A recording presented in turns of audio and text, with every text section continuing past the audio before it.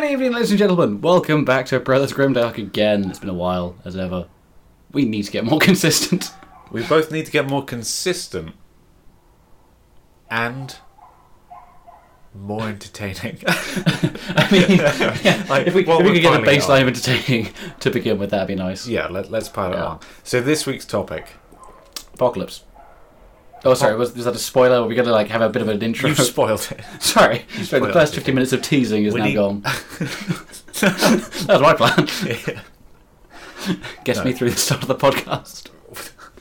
Right, so teasing aside, Yeah. we want to talk Apocalypse. I was having a drink when you said that. That nearly ended badly. I one know. one was not prepared. Right, Apocalypse. Because there's a new one. Or do you want to discuss the old one first? No. Which- Let me stop you there. What? Let me stop you there. Wait. What is Apocalypse? What is... Mustn't do that. What is Apocalypse? It is 40k, but a little bit bigger. It's a lot Ranging, bigger. yeah, between a little bit bigger to... Infinitely big. Good God. Yeah. Infinitely big. And it's going to be the rule set that takes you from regular 40k to big daddy games. To, almost lore-friendly levels of units. Yeah, where it's like billions of guardsmen. We're not quite there, Yeah, no. but we're approaching that number. Now, Not us personally. That we're not that lucky, but... We're not that lucky. Yeah. Apocalypse. Apocalypse first came out in 2007. I do believe. And this was actually quite a cool moment where we were in the local Games Workshop, more on that later. The local gaming store, as it were. And we could recall the release of the original Apocalypse. Yeah. And also the store itself did a massive Apocalypse game where the store manager said, this is the release of the Apocalypse. This is meant to be something that's really fun and extreme. Let's get everyone to bring in everything they own Which is fucking awesome. and put it on the table. That is metal as fuck. That proposition, nice. Yeah. Nice. Now, there was a chap that turned up who brought 30 Lehman Russes. And this was Lehman Rye. Lehman Rye. Yeah. And this was in an era where most people didn't have 4 Lehman Rye to rub together. Yeah. He had 30. Well, he was an enthusiastic lad. He certainly was. Yeah. He certainly was. There's only so many times I could paint the barrel of one tank before I got really quite bored of it. And this was before the multi-part plastic kit of Lehman Russ. Oh. Sorry, that's a lie. Before the revamped multi-part Yeah, I was going to plastic say, kit. because wasn't the original Lehman Rye, there was... Just the battle cannon. It was just the battle cannon. And weren't heavy bolter side sponsons Yes. metal? No. Or was that just the plasma cannons? No, that's the melter cannons, or multi-melters The multi-melters. for the Demolisher variant.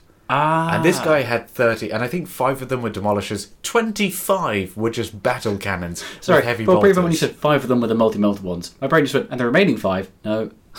No, that'd be far too sensible. Me math good. Yeah. Me math good! Apocalypse. Well, look, asking me to either do maths correctly or listen to you, neither's happening. Neither's happening.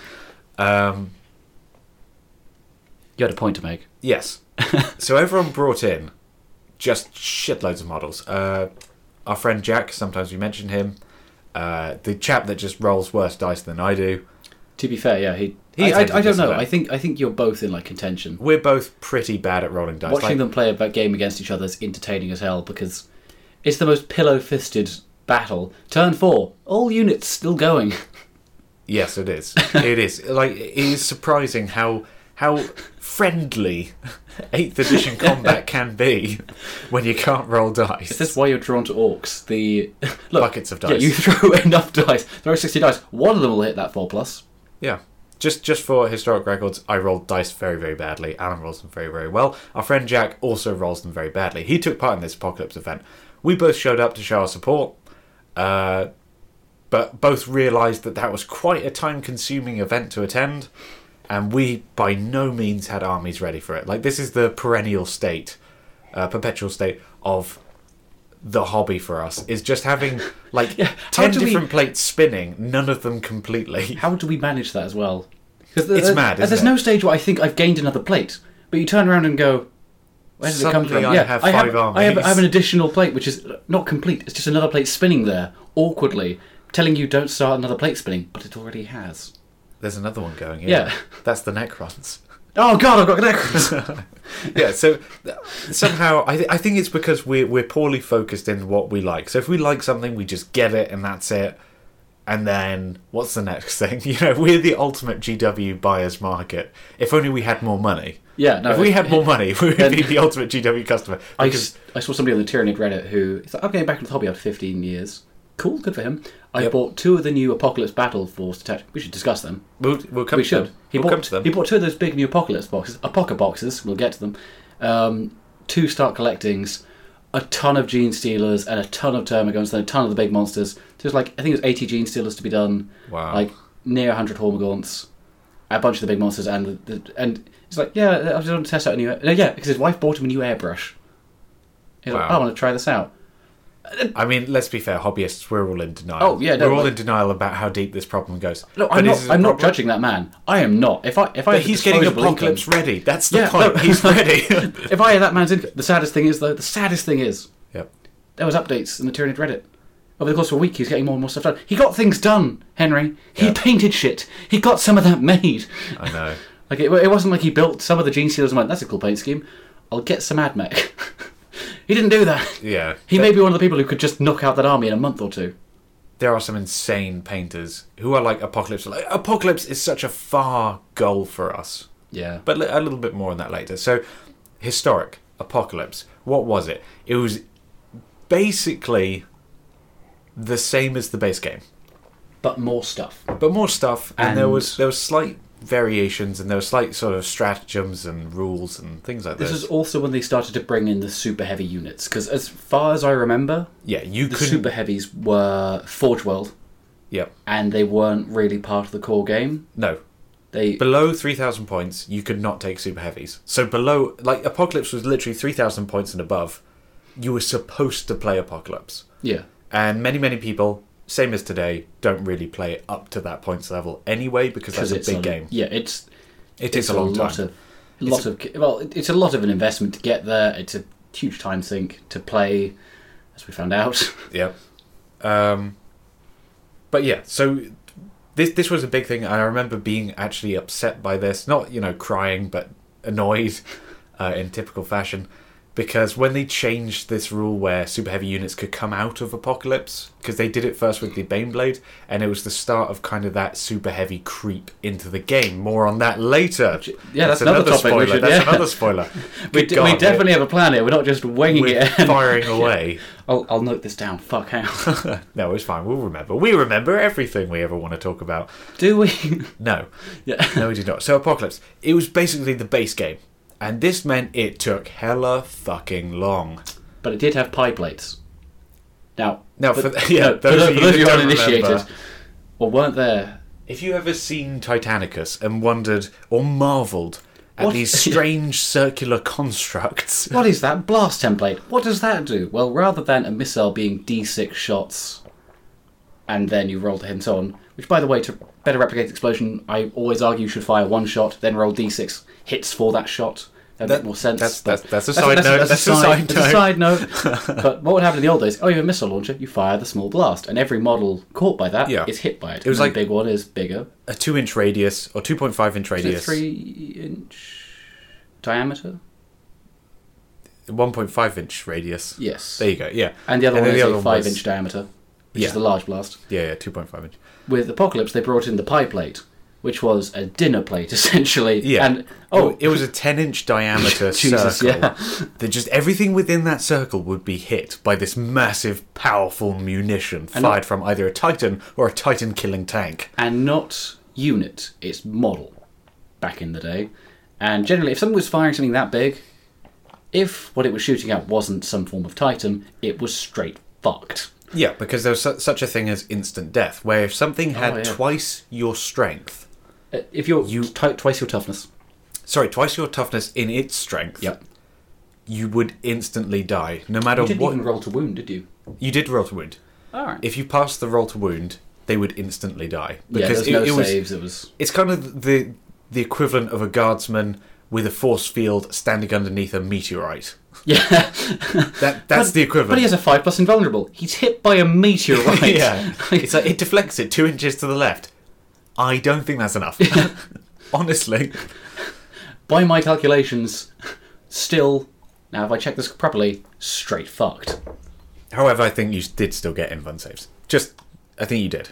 But anyway, I'd have to check. Not against Destroyer, but that's another thing. Anyway, Now Apocalypse, so it had this marvellous combination of having a very, very high ceiling to enter. So let's say you had Tyranids. Let's say you're this man. Yeah. You have 3,000 points of freshly painted infantry. You've got 80 Gene Stealers. 80 Gene Stealers is like 900 points. Yeah, you've got 80 Gene Stealers. Let's say 200 Hormagaunts. Yeah. Let's say 800 points. A big batch of warriors, a Carnifex or two. You need quite a few. Hive Tyrants. Tyrants. Cheap. Yeah. And then, but because it's Apocalypse, you spent ages, huge amounts of time, painting this army, lovingly building it, enjoying yourself, having a laugh, talking with your friends about it. Yeah, I'm going to bring this to the Apocalypse game. Right. You spend an hour and a half just setting up your army. Because you need that time. And then, turn 1, some dude with 3 Baneblades drops 3 dinner plates on you. Did they also have some... No, they had some normal-sized blast plates as well, didn't they? On the front cannon. Oh, yeah. They had a Demolish Cannon. Yeah. So they had a large blast, a dinner plate blast, las cannons, heavy bolters. Like, they were the balls back then. Large blast from the Demolisher, that 5-inch diameter, not the full pipe plate. That was like Strength 10, AP 2? Yeah. Which back in the old days meant it went through basically all armour. With instant death to basically anything which Space Marine or slightly bigger. So any kind of Space Marine leader, because they only toughness 5, instant death. Yeah. That was not even a full pie plate. Yeah. Just for context. And this highlights the big problem with classic Apocalypse, and actually what our friend Jack found is that anything that wasn't up to surviving an incredible amount of firepower by itself would just be swept aside. Infantry would just swept aside, which is great. It's great and it's bad. It's bad from gameplay. It's really, really bad from gameplay and from a hobbying perspective. Because if you spent hours and hours and hours painting and getting your infantry ready, they just didn't matter because you needed literally hundreds of them to make a difference in the grand scheme of the game. Great from a thematic point of view because, yes, a Titan would just sweep aside. Oh, yeah. Like, the olden days Apocalypse was kind of built with the assumption that it wasn't balanced. Because... Oh, yeah, 100%. Taking the basic idea that 40k is nigh impossible to balance anyway... It can still be more balanced than it is, but like getting it perfectly balanced is going to be... It's not doable because it's like 1,000 units interacting. But Apocalypse, they just went, if you're doing this, you want it to be cool and you want it to be awesome. And they fulfilled that. They went, look, it's fucking metal as hell. Crazy things happen. People blow up. There's the Vortex Grenade that would just flat out, straight up annihilate things. Yep. When Super Heavies detonated, they could take out everything around them. Yep. You could also set off like roving vortexes where the literal warp exploded into reality. There were void shield generators made for it. It was metal as all hell, and the games could be fantastic. For example, there's whenever Classic Apocalypse is mentioned, both Henry and I have seared into our brains a bat rep from White Dwarf. Oh, yeah. At the time, which was fucking amazing. I think it is the best battle report of any White Dwarf I have ever read. It took up a large portion of the book, of the magazine, and it was fantastic. And this was for the release of Apocalypse, and it was Space Marines, Imperial Guard versus Chaos. And they had its varieties. And they had like a huge L-shaped board. I think one of it stretched to 12 feet. The other stretched to 10 feet of parts of the L. Which... fantastic amount of infantry. And on one flank, you had this huge armoured desert assault, where you had Chaos Space Marine Land Raiders, Predators, Brass Scorpions. Yeah, they had a full Brass Scorpion. It was amazing. Because they called in, like, every single person they knew in White Dwarf, bringing in models. They got all of the heavy metal painted models... and brought them in. Anything painted before it was like, bring it in. We need all of this stuff. Anything short of like, an actual Warhound, which they left out, interestingly enough, but I think because they wanted to highlight the newer stuff and how it suits smaller, like, shit you can have yourself. without having to spend a car's worth of money on it. But it was amazing. And then you also had, in this massive, chaotic Iron Brigade, you also had Heretic Baneblades, which were the new hotness with fearsome amounts of firepower, including one which was called like the Spew Tank or something, which had a giant flesh cannon. Oh yeah, that was amazing. Sprayed out gouts of bile from its rear tanks. That was a conversion, but it was fucking... It was gorgeous. Before anyone thinks you could have bought it, no, but it was amazing. It was gorgeous. This was the full panoply of heavy metal talent on the table and fucking going hammer and tongs at each other. It's like they sort of told the heavy metal teams, or the people on the heavy metal team, like, we're going to show off everything we can. And there was like almost a competition between the heavy metal people of, let's see how many pictures I can get of my model in there. Yeah. If I went overboard. Because there was that whole tank assault on the bottom bit of the L. The rest of it, the upward section of the L, was a city fight between loyalists and chaos, with an amazing just amount of like demons and everything, and like in the middle there was like this bizarre warp portal. There was like the Event Horizon engine. Yeah, and it's amazingly gorgeous. Like this really awesome warp artifact. Like all these spinning layers around a central warp core, and in that maelstrom, this huge battle, you had Marnis Calgar fighting Abaddon. And it was like this giant crater around it, and they met in mortal combat. And they had these... Because it's Apocalypse, they had like 30-man Terminator retinues. Yeah, because it was just all the Terminators like, fuck it, how many times have we got between us? Fucking 80 Terminators. Sweet, let's have them and have them deep strike in as the battle as they would lose people. Because there wasn't even... That's the thing, there wasn't enough space on the board to get everything on. It's like, yeah, we need to deep strike stuff in because there's not space. Like, yes. Yeah, it was it was beautiful. It was absolutely beautiful and completely captured our imaginations. Oh, yeah, like it's... I think we even tried to imitate Apocalypse ourselves with like our group of friends. I remember it going very, very badly, but I think we just tried because of how it was awesome so cool. was. And that was like the influential things, I think, on my view of the hobby. Like, of all the things you look back on, like there's definitely like I loved the aesthetic of that, or I found the army the best first. There's also this fucking bat rep as like a key point in the hobby. That's kind of my dream of what I would like to approach. Just fantastic terrain, fantastic armies, and just a really gritty fight. Like a really closely fought game, and it was great. So that was Apocalypse at its height. It also took them about 2 or 3 days to do. It took them 2 or 3 days to do. Because it turns out that takes a while. Also, there's a fantastic quote, which because they have the main article, they had a few quotes to go with pictures. One of which is just, what do you mean my last cannon's out of range? Yes, it fucking is. I think the Basilisk actually challenged its long-range capabilities with 130 inches. It was just mad. So that was the highlight of Apocalypse. However, as we just mentioned, both our own attempts to imitate it and the sheer amount of time it took to play. Because it would just be, I've got 12,000 points, but with every single vehicle, every single unit, I will fire every single weapon. And in 12,000 points, that's an awful lot of variation. Which meant the games went for ages. So the game that actually took place, 2007, the massive release of Apocalypse, our friend Jack took part in the local Games Workshop, where this dude brought 30 Lehman Russes. Lehman Rye. The plural is Lehman Rye. What was crazy as well was that they all turned up for 10 o'clock start. I think it was 12 o'clock by the time they actually started, because it took 2 hours just to deploy. Oh, I can believe that. We're trying to get everyone organised and decide which bits of the table is yours, and try and get through some idea of battle plans. And this was with the store manager arbitrating as well. Yeah. Which, even with someone strong, hard focus on getting the game started, it took ages. Then you had people turning up midday who were then taking part, who would then come in as reinforcements. And I think on either side there was something like 14,000 points by the end. That's an impressive number. They only got to turn 3. Yeah. And then everyone had to pack up and go because they simply ran out of time. Yeah. And that is the biggest problem of Apocalypse, is just the logistics. So you need ridiculous amounts of points to play. Lots and lots of models, lots and lots of time, a free space to store all the Apocalypse stuff because you want to do it over several days if you're going to do a true Apocalypse game. So doing it in store isn't really viable. It's not really viable. Or wasn't. Wasn't. Because now we look at 2019 Apocalypse. Apocalypse. Use its full title. Apocalypse. Let's not beat around the bush here. Yeah. Apocalypse. Now, we've played this. No, I think we need to tell the story of what happened first. Okay. Okay.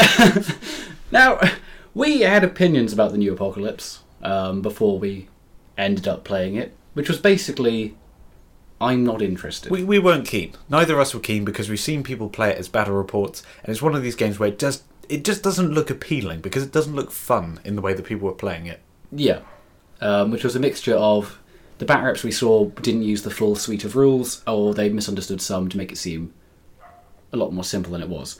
So we weren't interested, and also we knew the pitfalls of the old Apocalypse, so we already kind of knew, or rather we knew that the old Apocalypse had issues, and we thought that would just be updated to now, which carrying those issues forward was not a good idea. We go into the store, and we didn't want much. You wanted to pick up an orc. I wanted an orc shaman. That's all I wanted. To make a weird boy. That's all I wanted. And we have an interesting relationship with the store manager, not like that, where we turn up, we want one simple thing, we chat with him for a bit, and we leave with no money left. And we're not quite sure how it happens, because he's not a salesman. He's not like, oh, why don't you try this out? He doesn't do that. You just chat to him, and you'll ask a question, like, well, I can show you. He'll just happily, well, we were there, like, oh, it was because it's the Apocalypse, like, release weekend. And we spoke a bit about it with him. He's like, oh, well, hang on, like, there's the rules here if you want to just read through them. Okay. And we had some questions. So, oh, yeah, I just explained it. And there was things like he mentioned how, or I think we knew before we went in that they changed it. So in the original Apocalypse, there's a big issue with Alpha Strikes. The person who got first turn tended to win because you took out so much of the other person's stuff with first turn shooting. Imperial Guard and Eldar were the top dogs because Eldar as well, because Eldar had really good shooting. Oh, they still do.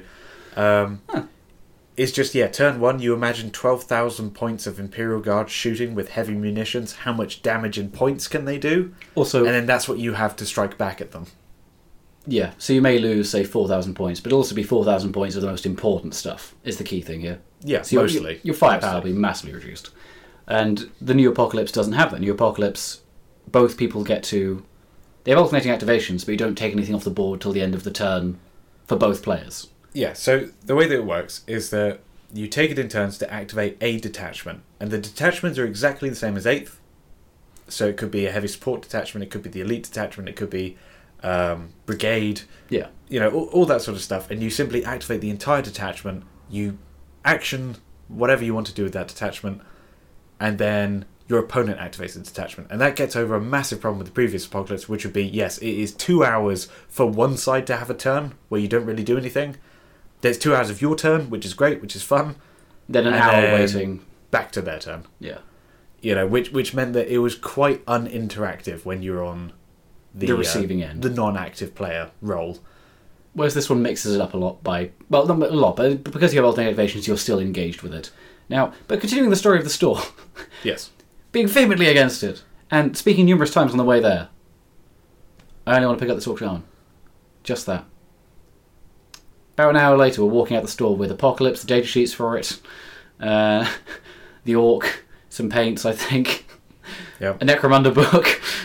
Now let me swoop in. Let me swoop in. Yes. Necromunda book. Value. I love Necromunda. Necromunda's amazing. I love Necromunda. Anything that's Necromunda, anything to support Necromunda, I'll do it. Are the spiders out? That's great. We'll talk about... Are the spiders out? Oh, no, I don't think so. Oh, for fuck's sake. Yeah. It's going to take a while for... I want the spiders. Hang on. Settle down. Paints, you always need paints. Orc Shaman, tick box. That's you need that anyway. Apocalypse. Casually picking up Apocalypse. Now, I see it as our duty to the podcast to be... the public. To the public. Yeah. To the greater... To the people. To the people of the world. We need to be informed. Yes. Or fairly well informed. Because... No. Because reasonably informed. We have some pretty high and mighty one-sided decisions sometimes, where we just say, look, that is amazing. Go get that if you want to win. Or if you want to have friends, don't get that. We'll focus in on things sometimes and give a very strong opinion on it. Which we tend to be right on. Like, looking back, we've made some astounding predictions, such as good old... I am the Cockwizard of Warhammer, and I had the Castellan before it was cool. Yeah. Now with Apocalypse is one of these things where it's a different game system of 8th. And I, in particular, I just enjoy reading new games rule sets.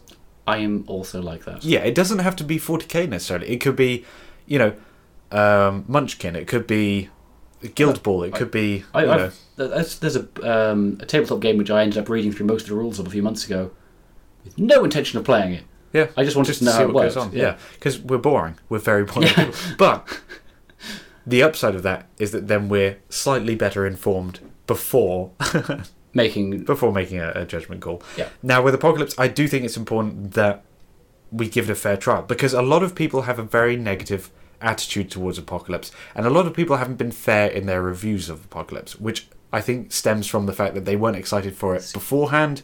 They simply did it as because these are YouTubers making battle reports. They just want to appear, sort of accommodating of new game systems, but they really weren't feeling it. At least the ones we saw, they weren't enjoying it. I haven't really seen reviews of it. I sort of avoided that for whatever reason. Yeah, I've seen, it's mostly flown under the radar. It's not the new hotness. I think the issue is that Games Workshop didn't really push it. There was the initial announcement. They went, Apocalypse is coming. Yeah. And then in about a week they went, here's all the data. Here's a tease of all the factions. Then released it, and then it's not really been mentioned since. So it had this quick surge of here's everything. The main thing is, I think the main reason why anyone cares is the boxes. Yeah, because they're doing new Apocalypse collections, and we'll get back to Apocalypse support. And the other one you wanted to mention was the introduction of Super Heavies. Was that the other one we wanted to discuss? The 2 notes we have for later on, possibly? Was that a thing you said we should discuss that? No, that's not the thing. What was the thing? Because you said we never forget, Henry. We never forget. We'll get it. You sure that wasn't it?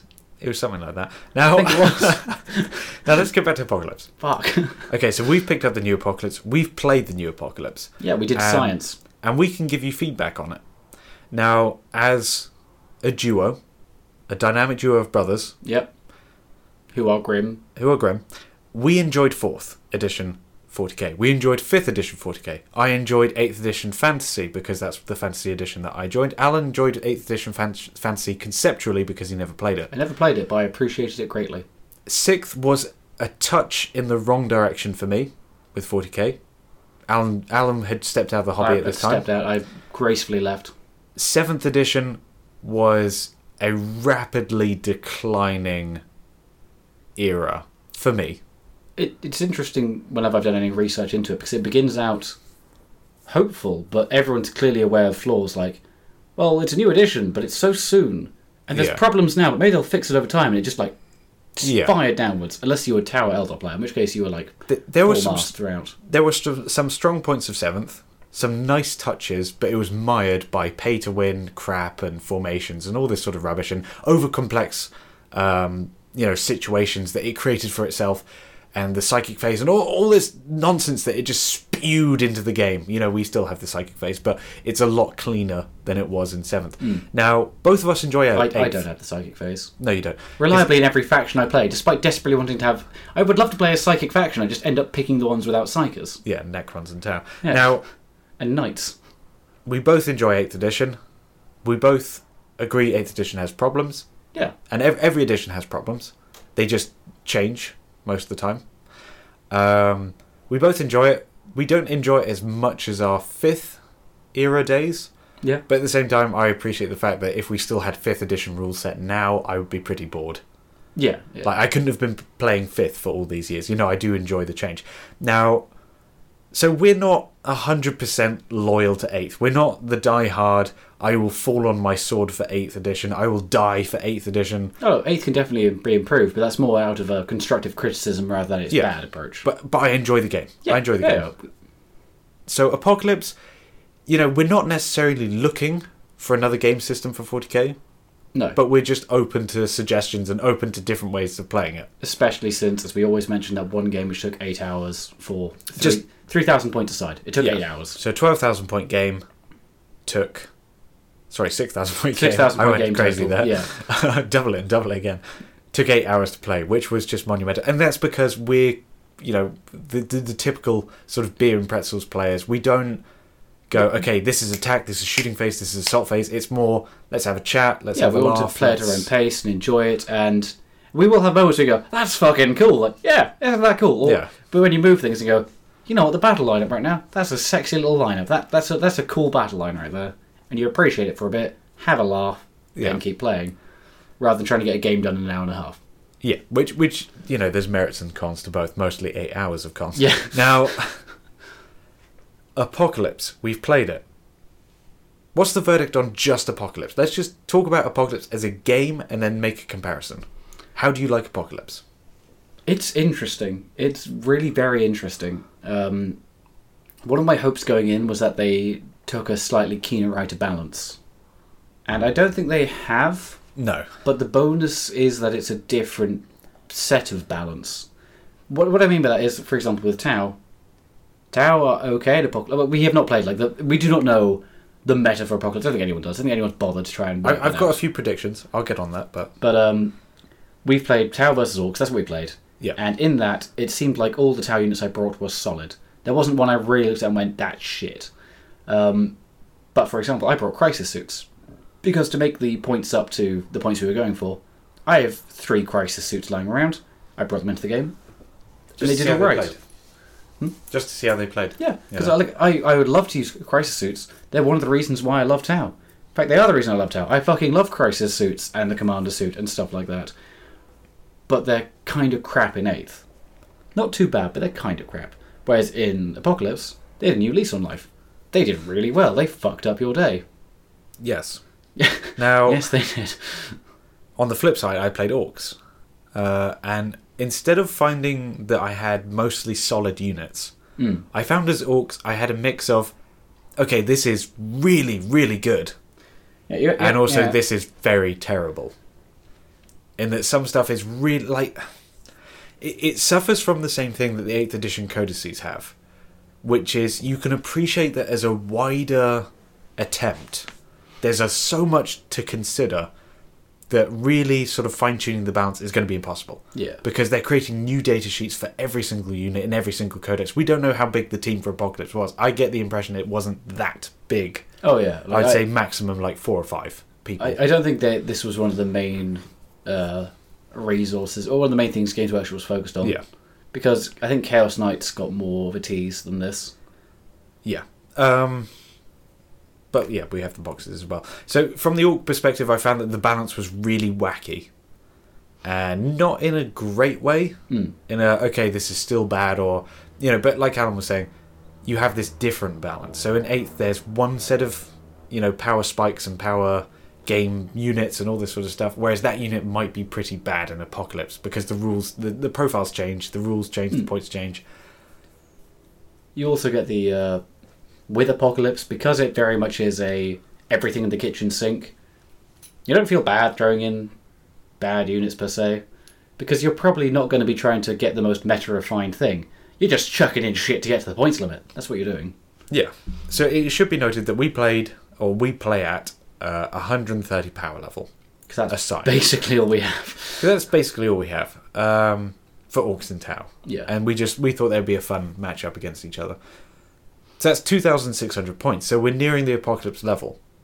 And the game, given that we were talking about it, we're talking about the game, we're having a laugh, we're doing all this sort of stuff, it took 3 hours. Which is fine. Which is fine, because we took breaks and we'd come away from it. We were also learning the rules as we played. Yeah. And because the goal of it was to make sure you could play a game of Apocalypse in an afternoon or an evening. Yeah. Which you could do. We could now feasibly have a week where we work, and then in the evening go, do you want a quick game of Apocalypse?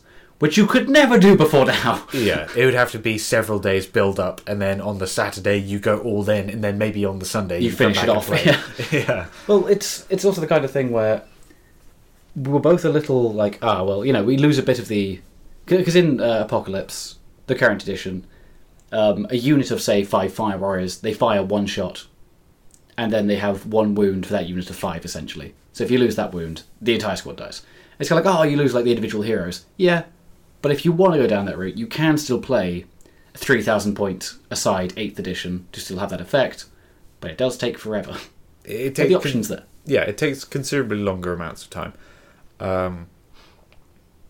So the merits, I would say, of Apocalypse are a new set of balance. That could be a pro or a con depending on what units you actually have to hand. So, for example, Crisis Suits, you can now use them and they're actually decent in a game system. Yeah. Which is fun, which is great. They make it so that you activate alternating detachments, so it feels fairly, engaging for both players all the time because you are doing stuff. The balance is definitely wacky. It's super, super wacky. I still wouldn't say it's too bad unless you specifically properly built for it. Whereas I think 8th edition at times, if you're building to be as competitive as possible in 8th edition, you can do it. You can make your lists really fucking stompy. But if you're just trying to build a generalist list in 8th edition, there's a chance you may just build something which is just shit. And it just doesn't work as anything near competitive. So another, what would be also casual list, just ruffle stomps you. Whereas with Apocalypse, it seems like the general balance is a lot safer. But you could still definitely take it to a very toothy level. Yeah, I think that's because they've mostly made things a little bit more generic.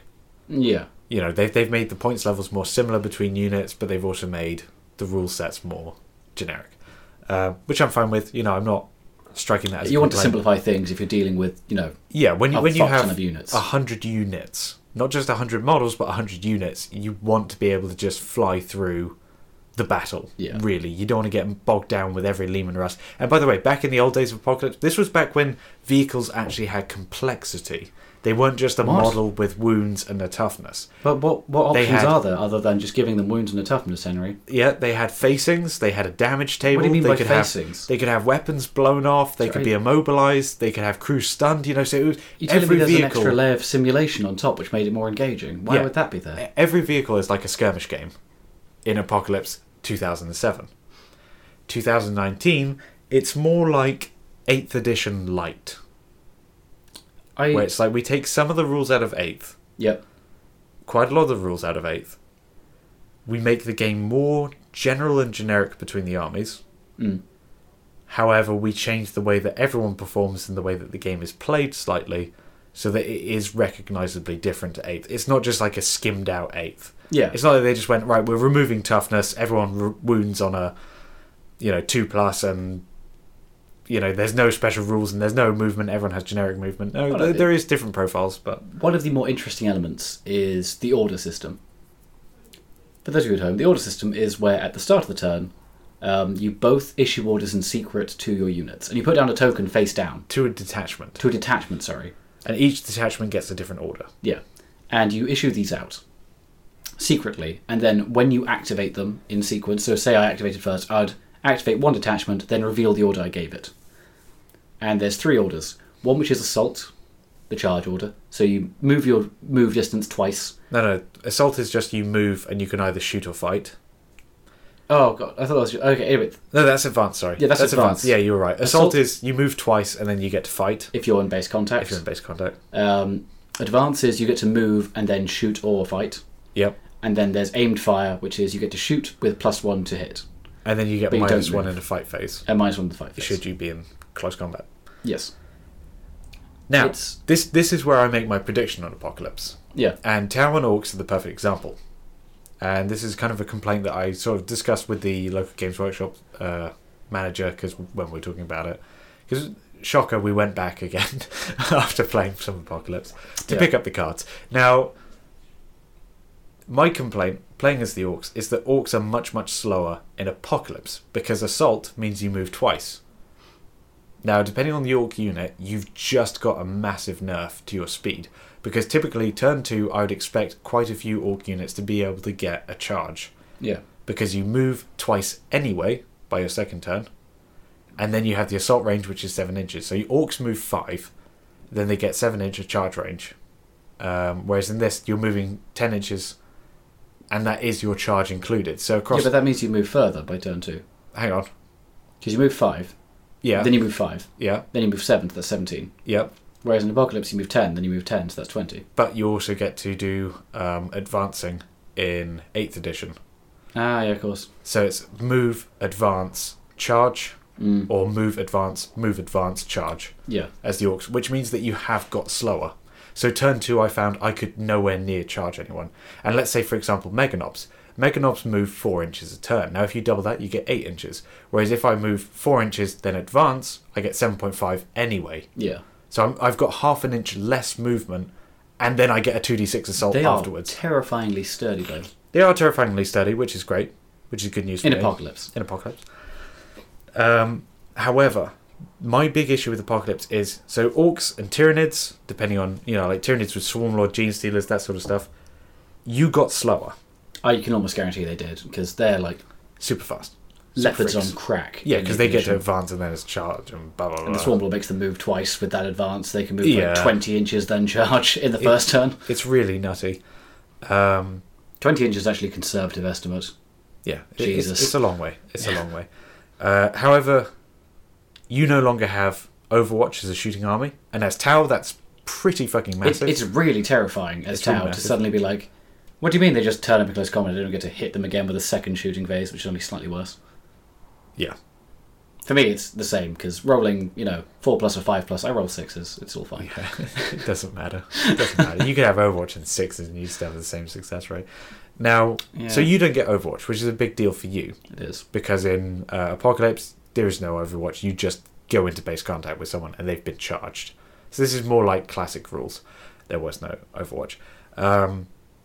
However, every single turn, if you give up your movement, you get +1 to shooting.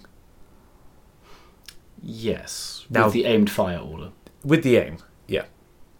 Now, I think this is why ranged armies are still going to be massively dominant in Apocalypse. Simply because you get such an amazing bonus every turn. Well, that is amazing across the army. For no penalty. Remember that, to wound infantry with a Tau rifle? Yep. A standard Tau squad of 5 is going to wound infantry on it. Is it an 8+? No, it's 5+. No, it's not. It's not a 5+ to wound. Okay, well, anyway, it doesn't matter. It's not too regular that happens. You need 3 shots. So you need 3 Tau infantry squads of 5 to fire at a unit to mathematically get a wound on it. Yeah, but then you would kill all of them. So 10 orcs are killed by 15 fire warriors at maximum range. Yes. In a turn. Yes. And then because all the wounds characteristics have been reduced for Apocalypse, having multiple shots is extremely dangerous, and Tau have quite a lot of multiple shots, and I'm sure that's going to be the same for Admech and Necrons, who I think are both going to be very strong for Apocalypse. But remember, with Tau, the multiple shot stuff for Tau is if you have 4 shots. Basically, if you think of the shots of any weapon in 8th edition, half that number. And round down, usually. That's the number of shots I have in Apocalypse. So a burst cannon for Tau has 2 shots. Yeah, so there's less going on. There are less dice, which is nice. Having played Apocalypse, it's very strange. It's a different game, but it didn't feel that dissimilar It's to not 8th. too far detached. It didn't feel that dissimilar to 8th. So, we both said after the game, we said, had we played that as 8th edition or Apocalypse, I'm pretty sure the result would be the same. Tau winning by turn 3. You did bring a Stomper. I did bring a Stomper. I don't think that changes much.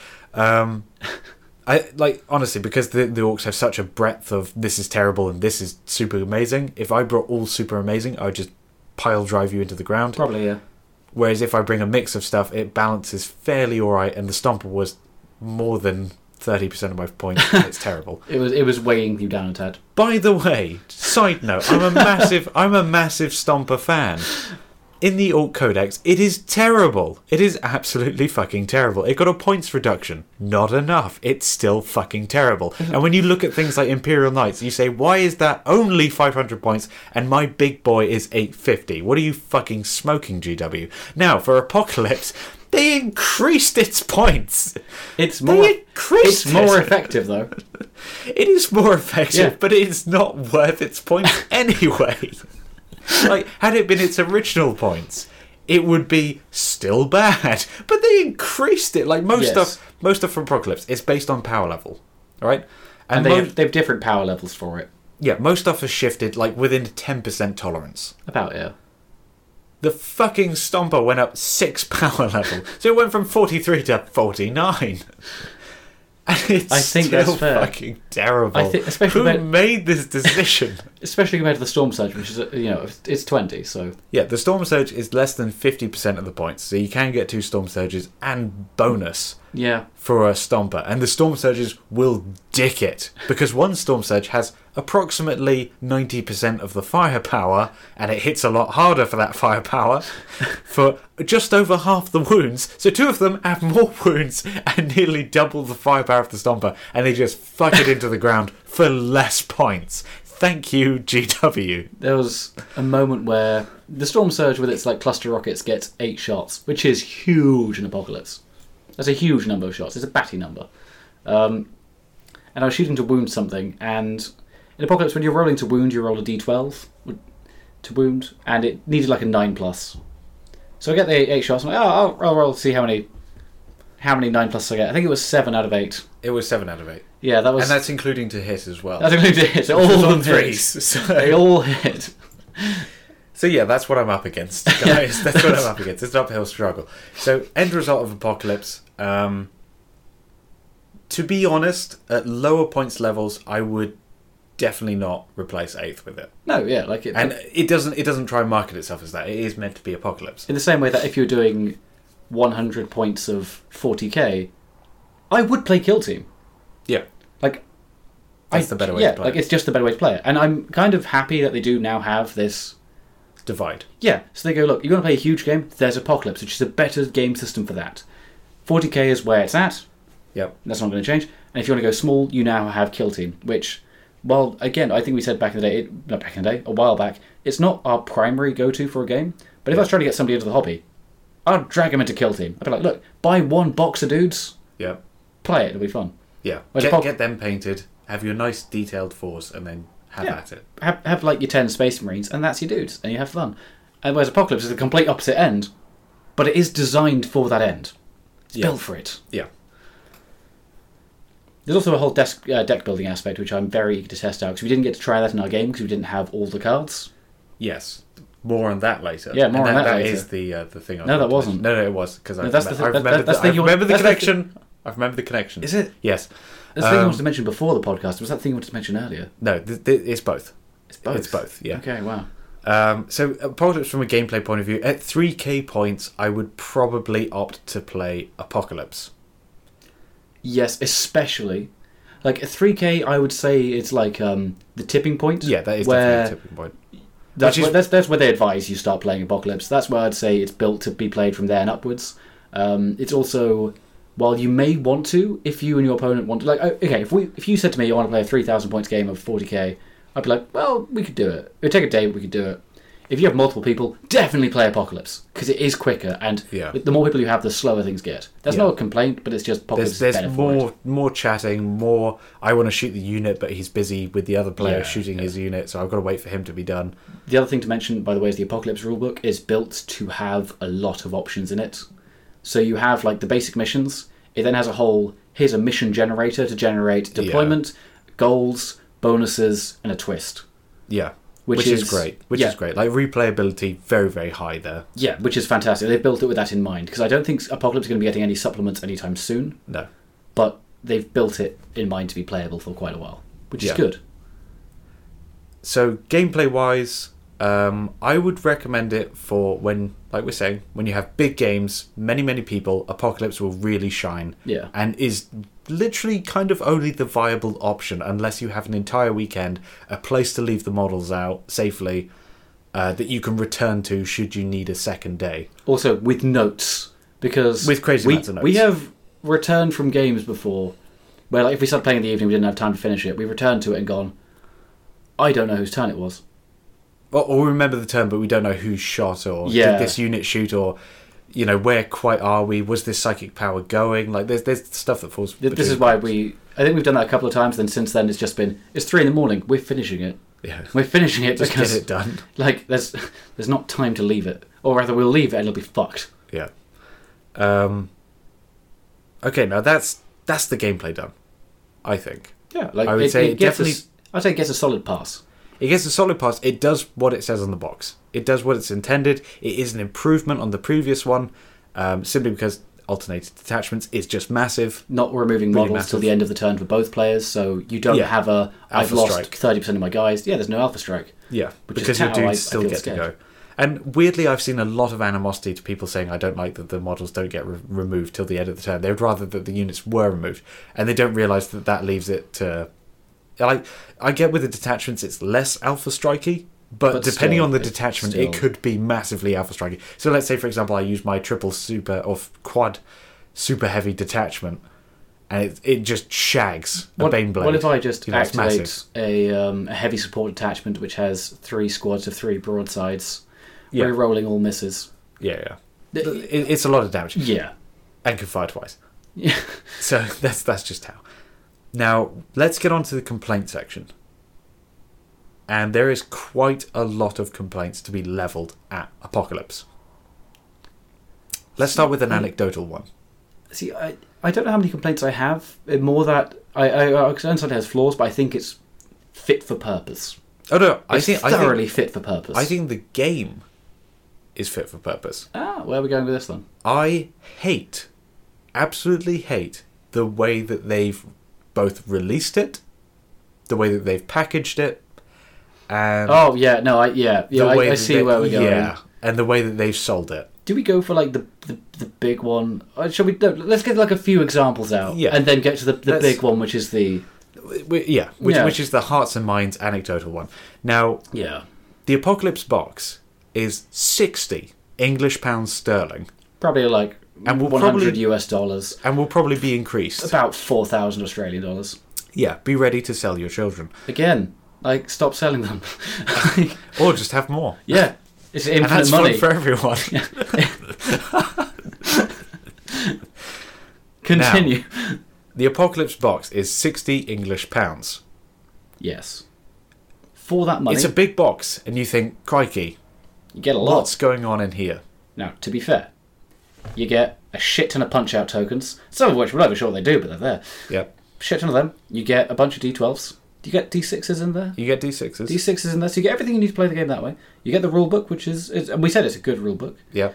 Do you get a little measuring stick? No. No, we were using Titanicus once. No measuring stick. Titanicus. Yeah, played Titanicus. Great game. Fucking amazing. Great game. Carry on. Good stuff. It comes with a bunch of cards for the factions. Mm-hmm. It doesn't come with any of the generic cards. This is like the we mentioned there's a deck building aspect, which we haven't played around with because we didn't have all the cards. This was it. The idea is you build a deck of 30, and each turn you draw a number of cards equal to your like leaders of detachments, basically, Yeah, and you can play them. These are kind of like stratagems, but also things like chapter tactics and all that sort of stuff are actually on cards now. Yeah. But there's no generic ones in there, which you need to make a deck of 30. There wasn't even all of the faction ones in there, because our most recent trip in there, I bought the generic deck, and it's not like it's a big pack of like, oh, these are generic Yeah, cards. it's No, 100 cards. It's 100 cards. Which we thought were all going to be... Generic. Any army could use them, Orcs could use them, Tau could use them, all 100 of them. No, the generic cards in there are like very few. There's like 20 at most, really. Yeah, I was going to say 80% of them are faction-specific yet again. Yeah. And what's more, of course it's heavily weighted, so Astartes have 50% of the cards. Yep. But as a Tau player, when you open up and go, I've got 3 cards in this. Orcs have 3. Orcs have 4. Orcs have 4. Because orcs For £15, I could have 4 more cards. and the 20 generic ones And that the should have been in the 20 base generic. should Now, have been in the hang base box. I would argue that entire pack of cards should have been in the base box. And do you know why? Because in the base box, they give you enough space to buy the generic cards. And because the base box has like card holding bits in it to keep it nice and neat, which has space for all these extra cards.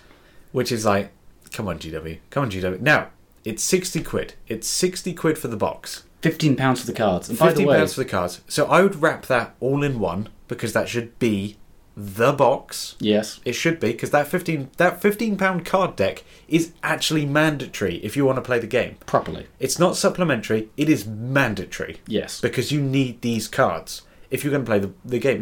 Because every mission you draw 5 cards. Well, that's just gone. That element of the game is gone unless you have this £15 card deck. And not just the £15 card deck, £15 card deck per person. Yeah, because those generic cards, there's no duplicates, which is fine from a deck building aspect, but at the same time, that's just amping up the cost a little bit more, especially when most of it isn't useful.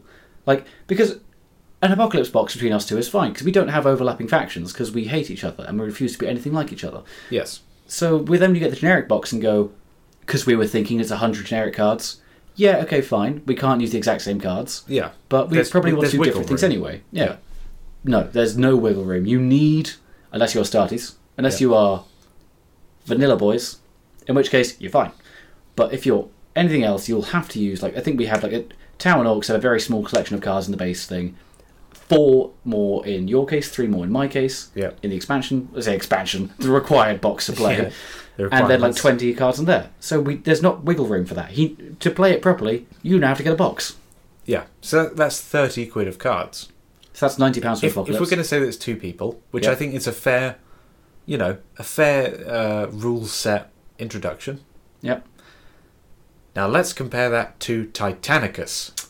Yes. Titanicus, what do you get? You get a hardback book. By the way, which yes, is the rule the book. Apocalypse book is like paper. It's a good quality paper. It's thick paper. It's not bad. It's thick paper. Credit to it. But it's not. paper. It's not 60 quid's worth of nice rule book. Yeah. The rule book in Titanicus is better than a codex. It's hardback. You've got a nice silk ribbon. Yep. To divide the pages and be a bookmark and stuff.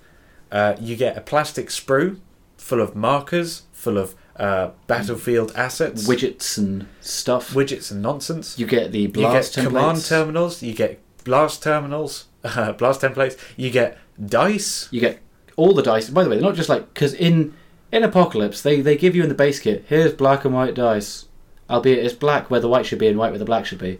And then they go, but you can buy for £20 our really nice looking ones. Titanicus goes, yeah, they come in the box. Yeah, you get the really nice looking dice. You get the cards for the weapon profiles. You get the cards for the weapon profiles. Speaking of profiles, we'll get to that later. Yep. You get all of them. You have is that all of it? We have all the dice, the rules, the plastic sections, the template stuff, the cards, the everything. I think it's about 45 quid. I think it is. I think maybe £50. Or £50. Again, just the book alone would be like £35 under G-dubs. Yeah. Actually, it may actually be to £35 under G-dubs if you want to get the book by itself. And then you get all this other stuff with it. Yeah. So anyone that's saying that Apocalypse, it's like, yeah, but you get this extra stuff. You get that other stuff in Titanicus.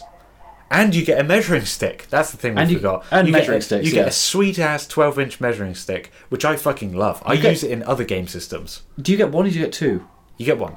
You also get, but we've got two. You get two handout cheat sheets. Oh yeah, that's you the get other two thing. in the box, so that means because you're playing with somebody else. It's fucking amazing. Titanicus, Titanicus is amazing, guys. Just go support that. Go love that. Go Anyway. love that. So Apocalypse, it really shags you from this point of view.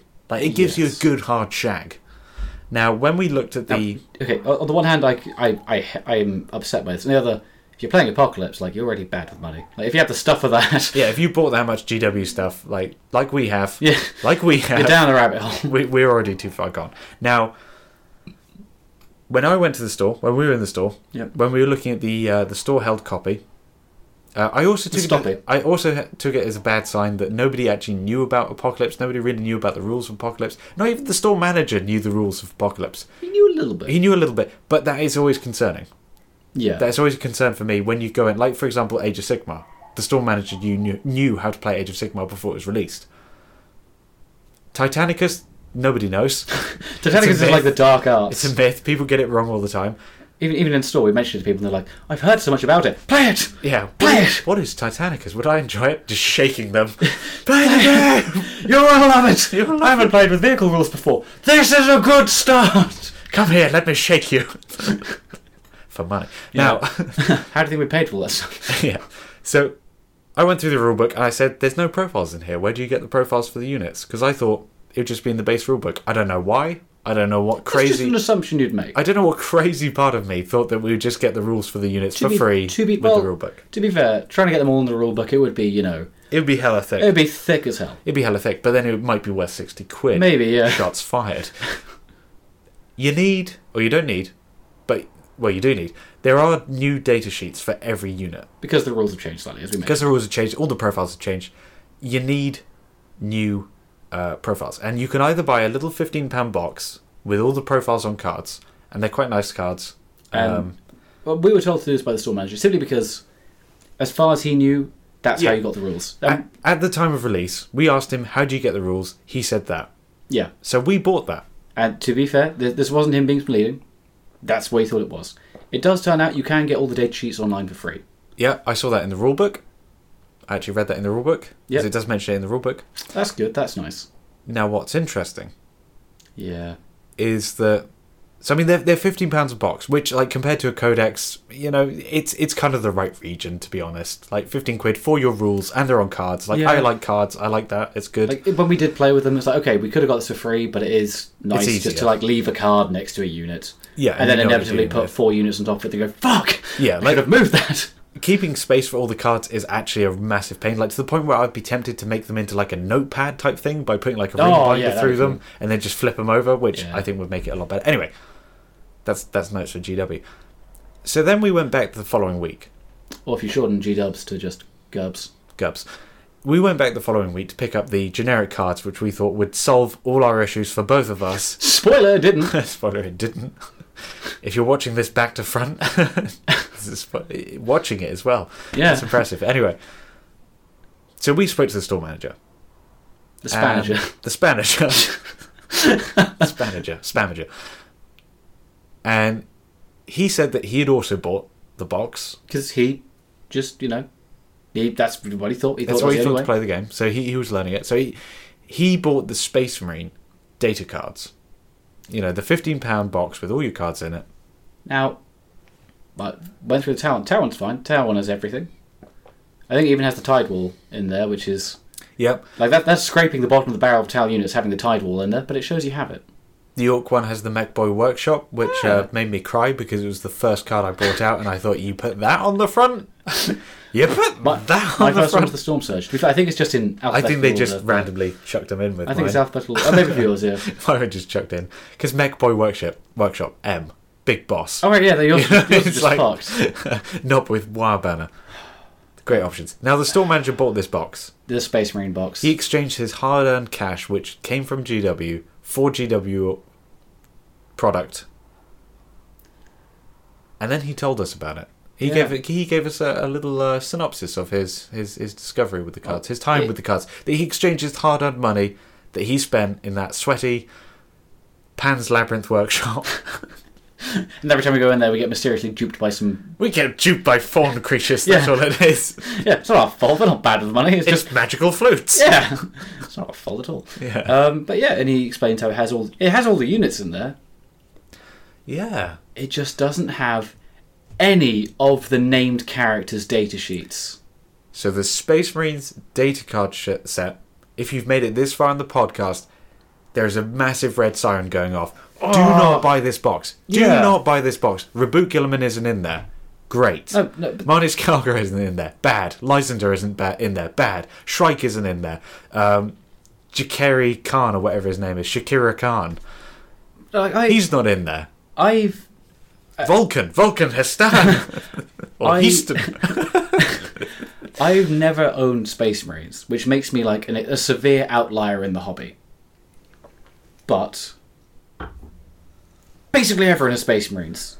Your core customers of your Games Workshop has Space Yeah. Marines. Your new customers, by and large, are going to get Space Marines because they're cool. Well, I was mentioning earlier with Kill Team, how if I was going to get new people into it, like I can think of a few people who I'd be like, oh, maybe I'll try and get them into it. I have no doubt they'll go for Space Marines because they look cool and they're like a really good introductory thing. Yep.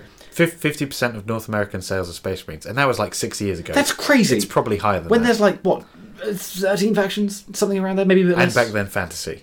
And back then, fantasy. So it's like, it was a game system and another one, and it was still 50% of their sales. Yeah, like, and then they have the most named characters as well. They have the most, like, I think when it comes to books as well, they probably have the most shit dedicated to them and their named characters. You fuck that up as Games Workshop. You don't have their named characters. Yeah. And this isn't just there's no named characters in Apocalypse. No, because looking through the Tower one, Tower stuff is there. Orc one, Orc stuff is there. It's just the Space Marines you fucked it up on. Which is the biggest faction with the most players, with the most important characters, and you didn't put them in. Your most important customers, the people who you least want to piss off. Like, if you left out the Necron characters, a lot less people would be upset. Like, I'd still feel for Necron people, their players. I'd be very upset. But how do you fuck this up this badly on a business perspective, Games Workshop? This is like your core money base. No. It's not a business perspective. It's not whatsoever, because speaking to the store manager, he had the exact same attitude of any other person that bought that Space Marine box. And that is not, I'm going to quit this hobby. That's not, I'm never going to give GW another cent. Yeah. That is, man, this is really disappointing. Yeah. I'm sad that I bought this. I actually regret buying this. I exchanged money that I work hard for something that is an incomplete product. And that sentiment right there is Apocalypse's biggest problem, and it fucks me right off. It is ridiculously anti-consumer. Okay, not ridiculously anti-consumer, but it's anti-consumer. You know, for example, the cards are split between 3 different packs because you've got to buy 2 of the generic pack if you want to have a 2-player game. Let alone if you want to bring your mates in. If you want to bring your mates in, you've got to buy 4 packs. It's a pack per person. Then you've also got to buy the unit card packs, or you can get them online for free. As the store manager pointed out sadly when he actually contacted GW branch higher than him, who then told him, yeah, get them online for free. You can get your Gilliman, you can get that. Yeah, because it's not a misprint. So he wasn't missing cards. Yeah. They're just not in there. So now, and it has no mention on the exterior of the packet as well. Like, if it said on the back, does not include named characters, I could forgive it somewhat. But it doesn't. I wouldn't forgive it completely, but a little bit. Yeah. And that's another thing that's anti-consumer. So now you're split between using your cards and also having to use the online document to see any of your named heroes. So that's anti-consumer, because anytime you make it difficult, you make it anti-consumer. And then they also kind of shove it out without any promotion really, other than just, hey, Apocalypse is coming. They don't do anything big for it. I haven't actually checked this month's White Dwarf. It's probably got Apocalypse in there. That's my bad. After we saying that we're going to get informed and all that sort of stuff, we missed the White Dwarf. But it has been kind of shat out to be forgotten. That's how it feels Apocalypse has been dealt with. It kind of feels, instead of heralding its arrival with mass trumpets and the full royal court assembling outside, it was more like, here's our game, like, chuck it out the door, like, it's Apocalypse, you know, just have it if you want it. I kind of get that though, sadly, in that it's not going to be a large part of the consumer base, but it could be. It could be. But it could be. Especially because you have like Chaos Knights coming out the week after. Chaos Knights is a way bigger release. Just because more people are going to be involved in that. Let's tap the brakes on that one for a second. Let's finish our thoughts on Apocalypse. Apocalypse the game, fit for purpose, pretty darn good for what it does. Like, even ignoring the card issues for a second, you can play it without the cards and have a fun time. We did, surprisingly.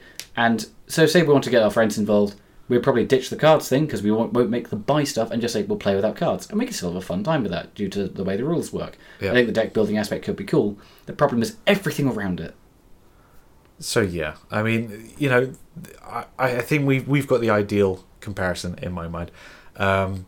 You know, just as a note, yeah, if you're going to play the big games, you kind of want to be doing Apocalypse. But let's just compare the 2 releases. 2007.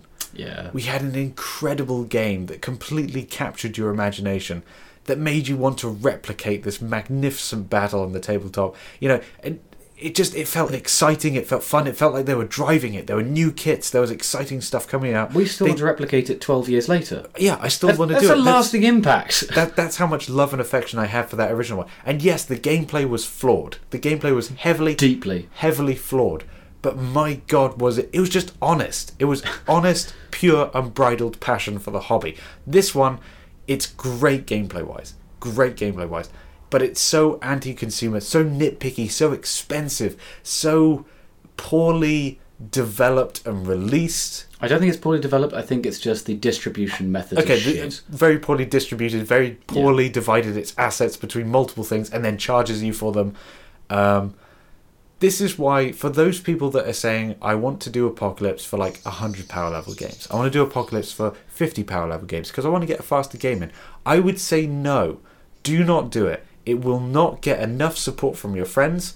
You will have to buy them cards because they don't want to do it. Also, at that stage, the game it'll be faster, but it won't be as enjoyable for the time spent. Yeah. If you had to rate out of 10 your enjoyment per hour with 40k, say that say it's just an 8. Like I don't fucking know, I've not done the maths on this, but say you have an 8 out of 10 for enjoyment per hour for 8th edition, and then for Apocalypse, say it's 8 out of 10 for a game which is 3,000 points total, so 150 power each side.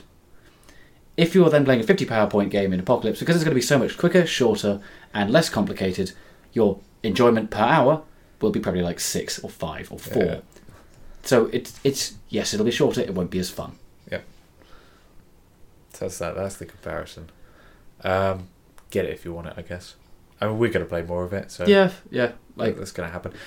now that we've made that initial investment, with one more initial investment to go. Yeah, and possibly 2 more if we get our friends to play. Now, let's go to Chaos Knights. Are we going that way? Because there's more Apocalypse, other stuff to discuss. Let's go back to Apocalypse. Yeah, let's Okay, but we finished our thoughts on Apocalypse because this doesn't really apply to We moved on Apocalypse from the anymore. game. We're going to kick that into a corner. So this is the Apocalypse box sets.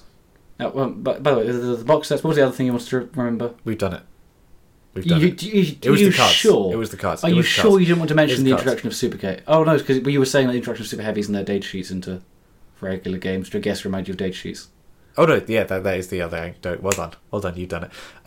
That comes after. That's to do with the next one. No, hang on. So when earlier when I Hang brought up and said, "Was it the introduction of Super Heavies?" You went, "No, This- it's not."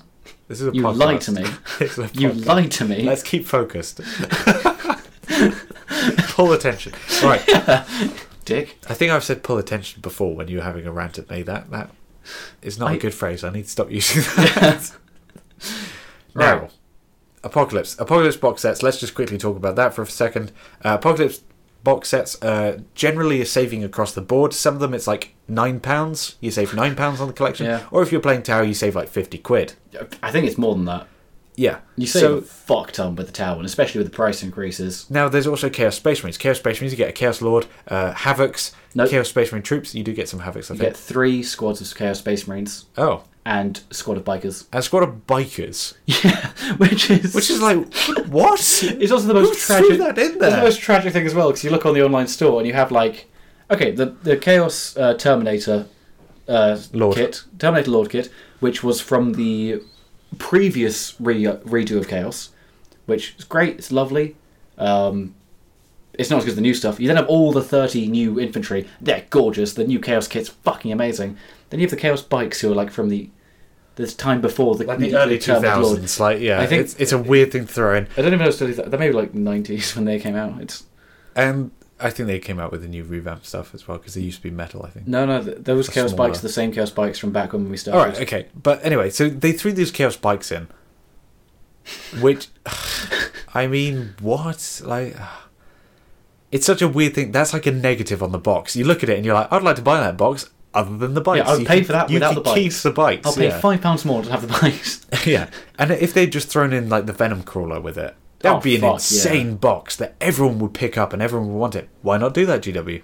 To be fair, I think it's And just- you could charge 10 more quid for it if you like. I think one of the but- most interesting things about that box is that it's because a lot of the others aren't a good starting point for an army. That one is. Yeah, because you And- get 3 troops. Yeah, because as well, Chaos recently came out. It's kind of like they've gone, well, if you're interested, here's a good starting point, which Yeah. is really nice. But then the bikes. Then the bikes. But then the bikes, which pisses me off. The Orc kit is 6 Killicans and 2 Death Dread or 2 Death Two Dreads? Death Dreads. 2 Death Dreads. That's a, Killicans suck ass. Death Dreads are semi-sucky. I don't know, But- maybe when you get like critical mass. Yeah. They're not even that great in Apocalypse.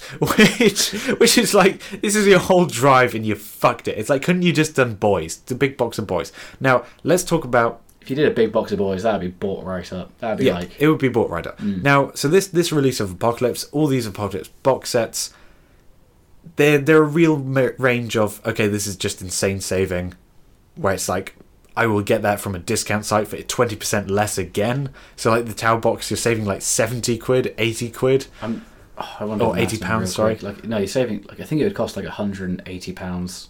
Yeah, so you save nearly £100 Yeah. on the £100 box if you buy from a discount site, It's... which yeah. it's basically for free now. It's just a saving. that's our reasoning. That's how Now it- let's compare this to Old Apocalypse. Old Apocalypse, when they first did it, 2007, they did it in style. You could get 10 Lehman Russ tanks for 150 quid. It's a lot of money till you work out how much Lehman that Rye, costs. that is. Yeah. That's literally 50% off. Yeah. So basically, it's the Tau saving. Yeah, the Tyranids had a box which I think was 100 Hormagaunts. Yeah, I think it was like an absurd number of And it was like £180 or something. No, I think less than that. It was less than that, but sorry. you got a fuck ton of Hormagaunts. Yeah, and a Carnifex and something else. I think it was like £120. That was it, £120. So it was nearly a pounder model, which is insane for GW standards. Why couldn't we have some of these? They should have made the Apocalypse sets more like the Tau set and just insane value, because then they would be bought like mad shit. Coincidentally, the Tau one is the one, whenever I've checked online in places, is sold out. Yeah, with good reason, because it's ridiculous saving. Whereas the AdMech one, where you save £9 for 1950s space robots, it's like, I mean, £9, I'll take it. That's nice. Also, that's why the 1950s space robots are a unit which, if you wanted them, you'd have them. If you don't, you're not interested.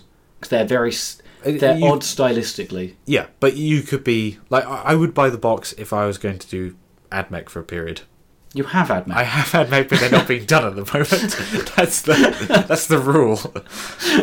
But yeah, £9, it's a saving, whatever. So, yeah. They're really weird box sets. Again, it is all part of that Apocalypse, like, kind of kicked out the door thing. Like, there's some stuff which is like the collection where you can buy 3 Stompers. Oh my god. For the price of 3 Stompers. For the price of 3 Stompers, and they still suck balls. Also, it doesn't actually say that on the box, but it should. Yeah, it should. There should be a healthy warning before you buy a Stomper. Like, the store manager just step to one side of you and be like, "Are you sure you want to buy this?" Yeah, I don't think you're thinking straight. Yeah. It's like that plastic Have you had any recent head injuries? Yeah. It's a bad move. You need to finish your Stomper. I don't need to. I will finish it when it's useful, which will be in 50 years' time. Look, guys, I think we're just to the point where we need to retcon the Stomper to be... what are you retconning it into? A god machine, which is free. That's a retcon. Okay, and what were you about to say? Even if it was free, you wouldn't take it. Even if it was free, you wouldn't take it. So yeah, they're a really weird mash of things, which, like any of the collections, do not buy. Do not buy, guys, because they literally just charge you the base price for every item. So if it's the 3 Storm Surge collection, you'll pay. Oh yeah, not the Apocalypse specific detachment bonuses. Yeah. But the other ones, like there's a Supreme Command detachment for Chaos, which is, hey look, it's all of the named characters barring Lucius, because we haven't got a model for him yet. But the other ones, yeah, and that's the cost of those models. Yeah, and there's another weird thing, which is GW recently increased its prices, and this is for a lot of historic models. Yep. Like all of the Genestealer Cult's characters, because apparently, fuck Genestealer Cults. Apparently they're getting too good a deal when they had to get a fuck ton of characters that cost like 20 quid each. Yeah, so characters when we started playing were about £12 a character.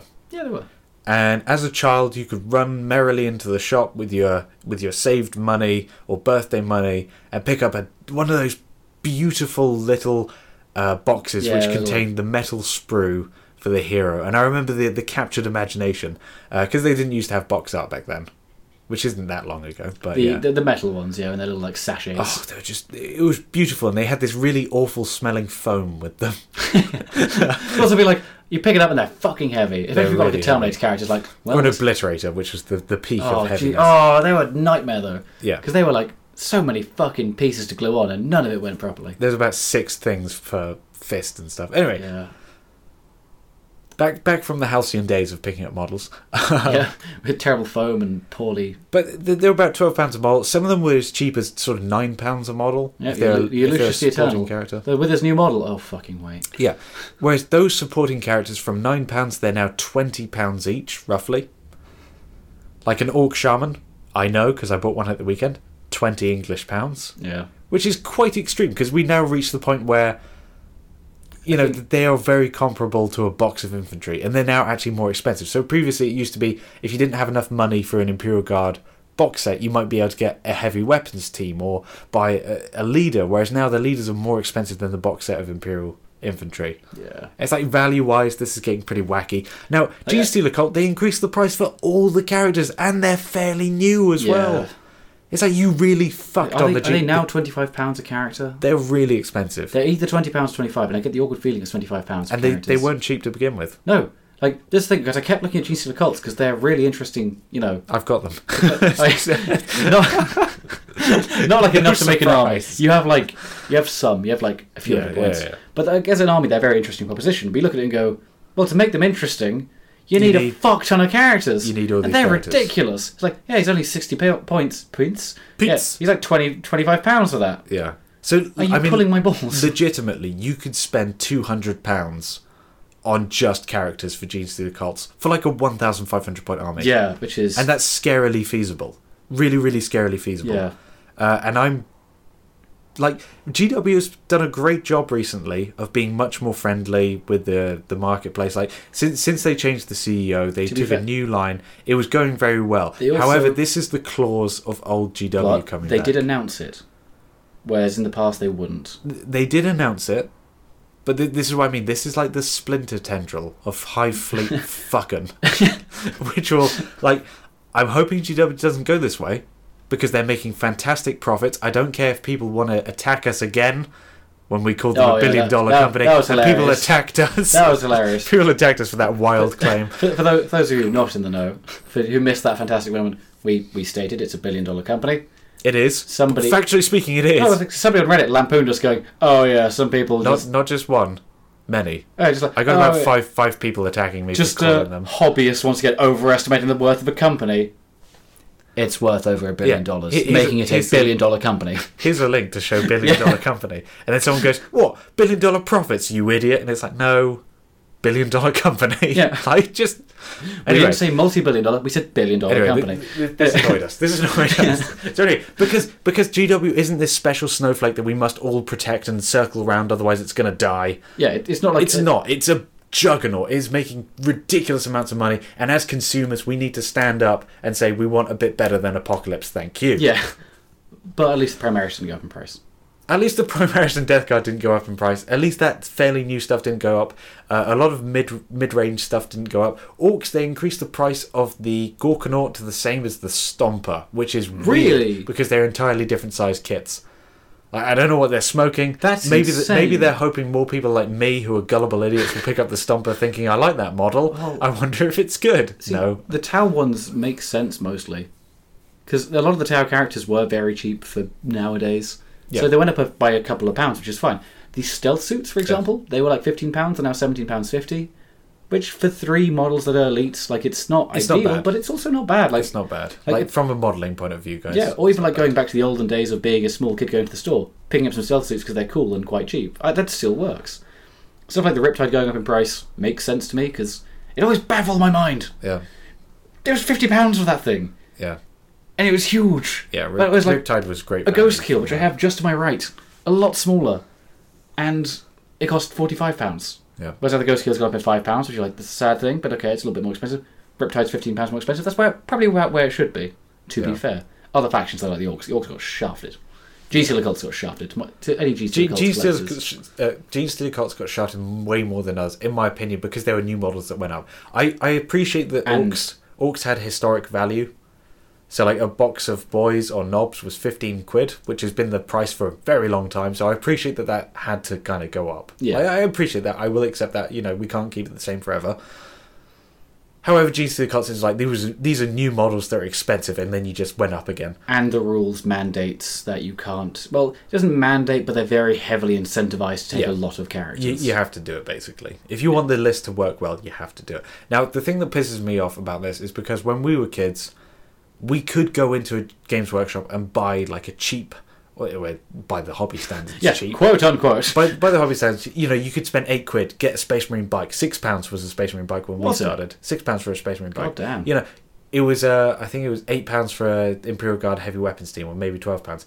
You know, you could go in and you could get something fairly non-expensive for the hobby. Yeah. And what was great was that was just revenue that Games Workshop otherwise wouldn't have.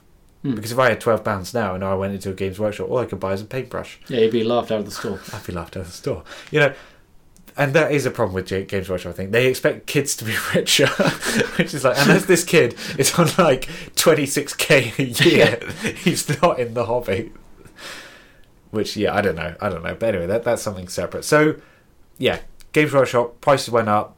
Some of it good, some of it bad. Again, a little bit anti-consumer, which we got to keep an eye on. We got to keep an eye on that shit because Apocalypse is pretty anti-consumer. Price Rises, pretty racy stuff, some of it. On the other hand, we did get stuff like Titanicus.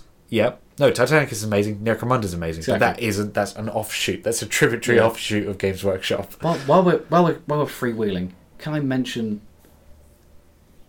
not Age of Sigmar, but the setting? Okay, very quickly. That's a very pained expression right there. Because they teased that new, like, not Blood Bowl game they're releasing. Because Blood Bowl they're releasing, there's the other game they're releasing, which is something to do with, like, Necromunda, but shitter, it seems. It's not Necromunda. What is it? I think it's like Doom Spires or Under Spires or something like that. I don't know. It's like Battle Spire. Gang-based gangs combat. versus gangs. Yeah, and there's a new gang that's coming out. There's quite a few coming out. I think, is it even released yet? They just showing off the teams. Yeah, shown off. There's a team that showed off recently. She looked at it and went, that's cool. They're creepy. Well done. I'm hoping they've managed to bring some of that cool creepiness into 40k, because 40k hasn't been properly creepy in a while. Yeah, we need Fulgrim back. Yeah, we need some. I mean, to be fair, Greater Demon of Slaanesh is pretty creepy. Oh yeah, creepy in a good way. Yeah. So side note, Age of Sigmar still our always standpoint on it. Some cool models. Am I going to buy it? No. Chaos Knights. Chaos Knights are coming out. They are. They are out. They're out now. I'd like to thank Chaos Knights for sponsoring this podcast. They are scary taskmasters. They pay well, but good God, we don't want to piss them off. I certainly wouldn't. No. I certainly wouldn't. It's a new kit. The new kit is fucking great. Yeah. Like, it is so good. It makes the regular Imperial Knight kit look like shit. But I have the regular It looks like shit now. And we hate you. As a Knight player, I understand that. Yeah, more on that later. Yeah. Now, the Chaos Knights look gorge. Yeah. Absolute sex pants, full mast. Yeah. Great. Like, if I bought one, nobody would play me still, because Knights are overpowered as hell, but I'm tempted because it's fucking gorgeous. It's such a gorgeous kit. They're really gorgeous. The rules for Chaos Knights make me upset.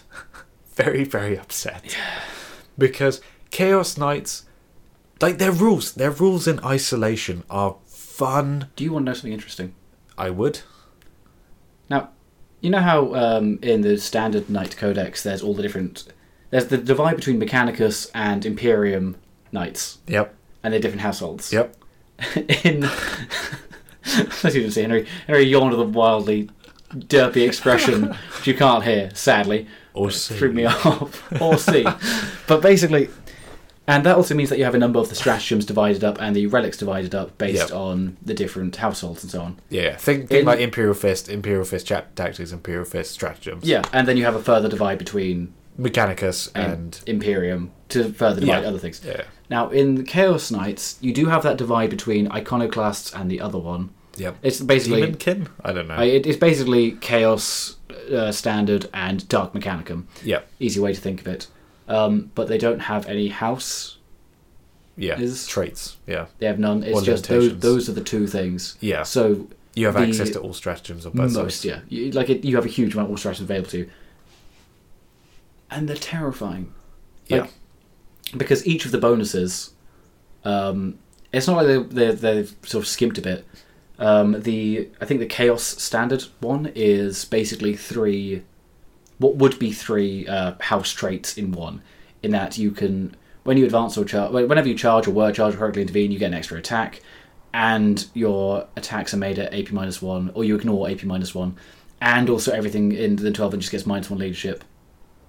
And the other one is basically Nova charging for the Riptide, but not better, but fucking bonkers on Knights. Yeah, like you take a mortal wound and get a bonus every turn. Yeah, or no, you can pick a bonus for 1 mortal wound, or you roll for D3 mortal wounds to roll for 2. No. You either roll for 1 mortal wound or D3 mortal wounds to pick one. Oh, okay, yeah. That's it. Anyway, Imperial Knights, so they're a little bit more power spiky than regular Knights. Chaos Knights, you mean? You said Imperial Knights. Oh, sorry, Chaos Knights are a bit more spiky than Imperial Knights, which you expect because they're made of spikes. Yes. We haven't seen the Castellan. We don't know if the Castellan's in their rulebook, do we? It is. It is in their rulebook. It's cool. Okay, great. By the way, the Dominus class Knights are called Knight Tyrants. Yeah, which is fucking amazing. Like, well done. Well done. Genius work. I'm looking forward to some insane conversion works. Now, what pisses me off about this is, yes, they're great. They've got some amazingly thematic They've got- rules. And Yep, really nice thematic Yeah. rules. The book is, I mean, we haven't actually got access to the book, but from what I've seen of it, it's kind of ladled with flavour. Yeah. It's like gravy, just layering that book. Beautiful flavours coming off of it. Smoky, hint of onion, slightly peppery. Like, basically Knights Codex 2.0. And seeing as the normal Knights Codex is really well done. Yeah. I would say that 1.6. 1.6. I would say 1.6. 1.666. Whoa. Now, what makes me mad about this is to tie in with what we've been hinting towards, talking about for a moment there in the Yeah. podcast, is We'll get there. speaking to the store manager of the Games Workshop store. That's been the theme of this week, Yeah. speaking to Games Workshop store managers. We don't do anything else with our lives. We don't do anything else, we just bother him. Now, we asked him, how often does he see regular Knights? Because we're just trying to find out how much do you think these really awesome Chaos Knights boxes are going to sell? Because the old ones sold like hotcakes. Everyone and their mother had one. Yep. TM. And speaking to him, he said the exact same thing, which we've said, many, many times, is just if someone had an Imperial Knight army, they'd be really excited, they'd get it done, they'd buy the boxes, they'd come in for a game, they'd play their friends. We're in a nice, friendly setting. Nice friendly setting. And completely stomp their friends. Like, just completely.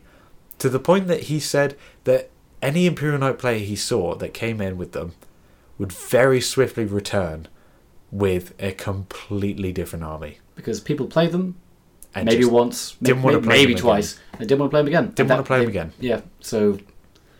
And this is what I think is going to hurt Chaos Knights. Both hurt Chaos Knights and the opponents, because they're even more powerful versus infantry, specifically. I don't know if they're better than Imperial Knights for actual They night on have night turbo combat. lasers now. Okay, well, maybe you they... can have a turbo laser, which is D3 shot, strength 14, AP minus 4, damage D6 or like 2D3. Right. And then there's a obviously relic version, which is a flat heavy 3, strength 16. Okay, that's like nice. It's Anyway, they do damage. They do damage. But yeah, they suffer from the exact same problem which we talked about in our Imperial Knight Codex review. If you want to check that out, that's Yeah. yeah. We'd like to thank ourselves for We like to sponsoring thank this one. ourselves. And this is very sad and depressing. And I actually felt sad for the Imperial Knight players, because Thank you, Thank you. because you have Imperial Knights, I and do. you've played myself, I have. you've played our friends, I have. and I definitely don't say I'll never play Imperial Knights again. I will play against Imperial Knights again. I'm not going to just rule them out forever. But I need to kind of tailor towards it and maybe have slightly more points. Like, I think we should still do the Arena of Blood, which we talked about before. yeah, the With just seeing how many points it takes of regular armies to defeat knights. yeah. Like 9,000 points to defeat 3,000. How far do we need to go? But I don't want to play them. Because they're so rapey. Yeah, They're so rapey. I specifically will have to say to people, if I'm going to play against you with Imperial Knights, because usually I know it's bad form to list tailor. It was also hard to do because we don't have a fuck ton of models to list tailor with. Yeah, like I couldn't sub out all my orcs for 1,500 points of looters. Yeah, or but this thing, rocket. I would really I'd make sure look, make sure you take something that can handle knights, and B, I don't want to have to force that on people because you don't have 500 points of tank busters lying around the place. Yeah. It will to play knights regularly. It'll force you to go out and buy invest. a bunch of tank hunting stuff, which is good against knights, which isn't what you want to do with the hobby. And I don't want to force people to do that. No. It's And Chaos Knights make me weep because they're even stronger especially against hordes. they've got some new fun And stuff. The unfortunate thing about Chaos Knights is they kind of double down on the bullshitty parts. Because for every 10 models that an Imperial Knight kills... This is with a certain vow. This is with a certain vow. So it's a stratagem used at the start of the game, and one of your Chaos Knights gets this bonus. For every 10 models that he kills, he gains +1 attack. Which, on knights, because they have the tippy tap taps, which Titanic Feat. which gives you ×3 your attacks. So one attack is worth 3 attacks with them, and it's at strength 8, AP minus 2, D3 damage.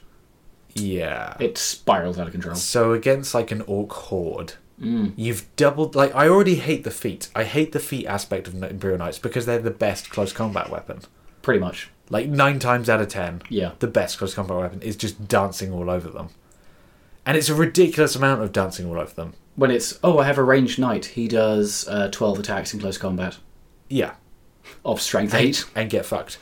Now, these Chaos Knights are going to very reliably, against Horde armies, get up to like 27 to 30 something attacks. Yeah, we Reliably sort with of, their like, feet. looked at the maths and went, oh god.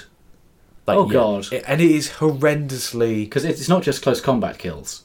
Anything you kill with a gun Yeah. contributes to this. Yeah, which might get FAQ'd. But this means turn 1, like a knight could feasibly kill between 20 and 30 infantry, depending on how you roll. And depending what...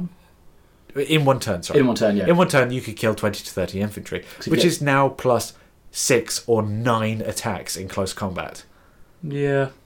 And that's just going to accelerate to the point where knights will be killing other knights with like 80 feet attacks. Yeah, if you bring like a bunch of guard, you kill 30 of them with a knight because you bring 2 Gatling, because Chaos Knights can have 2 Gatling guns. Yeah. You kill a bunch of them, you kill 30 of them with that, so you come in with an extra 3 attacks. So you rock up with 7 close combat attacks, which translates to 21 feet attacks. Feet attack. Or you take a close combat weapon and suddenly they're swinging for God's... 7 power strike, 7 thunderstrike gauntlet attacks. Yeah, like they'll reliably take out another knight in one turn, if you have supporting infantry. Which would be cool, if the opponent has. But then Chaos Knights raise this really interesting question, where they have a lot of rules which interact with infantry, such as the one that you just mentioned, and there's more down that avenue.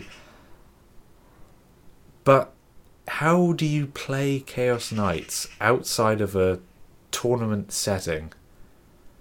You know, how can you balance it? And this is something that we were talking about. You know, do you get both sides now to field knights? Do Tyranids have to field some knights just so that we can have knights on the table?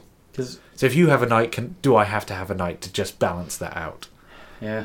And that's the most straightforward approach. However, you had a better suggestion. I stand by it. Like, I think that one of the best ways to balance it is just drop their toughness by 1. I know it's like, but they're not necessarily vulnerable to small arms fire. Yes, that's the point. Yeah. Because it's playing against anyone. It's like, oh, I fire like a fuck ton of infantry at them. What was it we worked out with guardsmen? Yeah, it would take 890 guardsmen. I think it was like 860. I think this was against Tau, though. I don't think this was against Knights. Oh no, sorry, yeah, that was we were working out the points of how many guardsmen it would take to kill a Riptide. Yeah, kill a Riptide. It was about 840 guardsmen shooting at it to. Yeah, with certain things and shield drones and all that sort of stuff. But yeah, anyway, that's the subject. I think that wasn't even shield drones. Yeah, no. When we did it previously, I think it's 250 Space Marines. I think is where we got to, with just an Imperial Knight with no 2+ armor save and all that. But sort of stuff. Because basically, with an Imperial Knight, infantry doesn't matter anymore. It's just the anti-vehicle weaponry. And then once you've taken that out, you clear up their crying, sobbing forces from the battlefield. Which is really easy to do as knights. Both the clearing up and taking out the key targets, especially if you have a Castellan. Because do you have an anti-vehicle unit? It's gone along with any proof of its existence from history. Whereas, if you drop the toughness by 1, infantry suddenly becomes a lot more useful. Because they'll plink off a lot more wounds. Like, you're literally doubling their damage output against knights. Still, stuff like Lasguns doesn't do the trick, which is fine. Yeah. Because you're still taking a shit ton of them, but it's... No, Knights are just too much of a one-trick pony, and the Chaos Knights double down on this. Which, it just creates such a problem, and I do genuinely feel bad for Imperial Knight and Chaos Imperial Knight players, because it's like you now have this army that you yourself don't want to use anymore. Even though you want to play it, you just don't want to create that issue for other people. It's also like the best matchup for them to make it quote unquote the most fair would be against other knights. But it's also where knights don't really shine to be interesting. Yeah. They're the most fun and awesome when they are against an actual army. Like, thematically it looks cool, they have a lot of rules for it. But they completely fuck them over. Yeah. Points efficiency-wise. And also, another thing which scares me completely about Chaos Knights is that they can feasibly increase their damage. Oh, yeah. And when I say damage, I mean literally the damage number on weapons. So something that is damage 2 can now be damage 3. Isn't that one of the, Dark Mechanicum overcharge options? They could pay D3 mortal wounds to upgrade the damage of one of their guns by 1. Which, when you field Mega Knobs of 3 wounds, or you play Death Guard, it is just horrendous. So 2 of my armies are just absolutely up against it now with Imperial Knights. Arena of Blood is the only way to go, I think. Yeah. Arena of Blood, film it, show It'd the be world. interesting as well to do quite a bit of Arena of Blood with Imperial then Chaos. Yes. Because I do have the Knights. We could We can mess yeah, around. We can mess that'd be cool. And I think that's our I think that's our podcast episode for the week. I was contemplating mentioning those new paints that happened, but I think we want to talk about. I think we want to talk about the length, but it turns out we spoke for a while. I thought we didn't have enough ammunition for this. We're very gassy. We're very gassy. It's been a people. while. It's been a while. We had a lot of topics which weren't quite full episodes, but now we've vented a lot of them. We got through it. Yeah. Any parting words? I would say the Necromunda narrative book. What? Have you read it? I've read one chapter. I've read one short story. How has that been? A real mixed bag, but it does capture the essence of the gangs. It mentions both Goliath and Escher, and it has just a really cool moment where a Goliath gang leader gets a shock whip wrapped around his neck, and then the Escher woman discharges the shock whip, which normally, kills people. Yeah. The Goliath collapses to his knees and then just kind of enrages a little bit and then just breaks the shock whip with his shoulder muscles. And it's like, yes. Yes. I need that. He then picks up a superheated rivet gun and shit gets cray. So yeah, I'm enjoying it. I fucking love Necromunda. Goliath are the boys. The boys. And the fact they got the crumper in use in the book. In the book. And that's our podcast. Thank you so much for listening. I hope you made it to the end. I hope you enjoyed yourself. I know I made it to the end. I know I did, partially.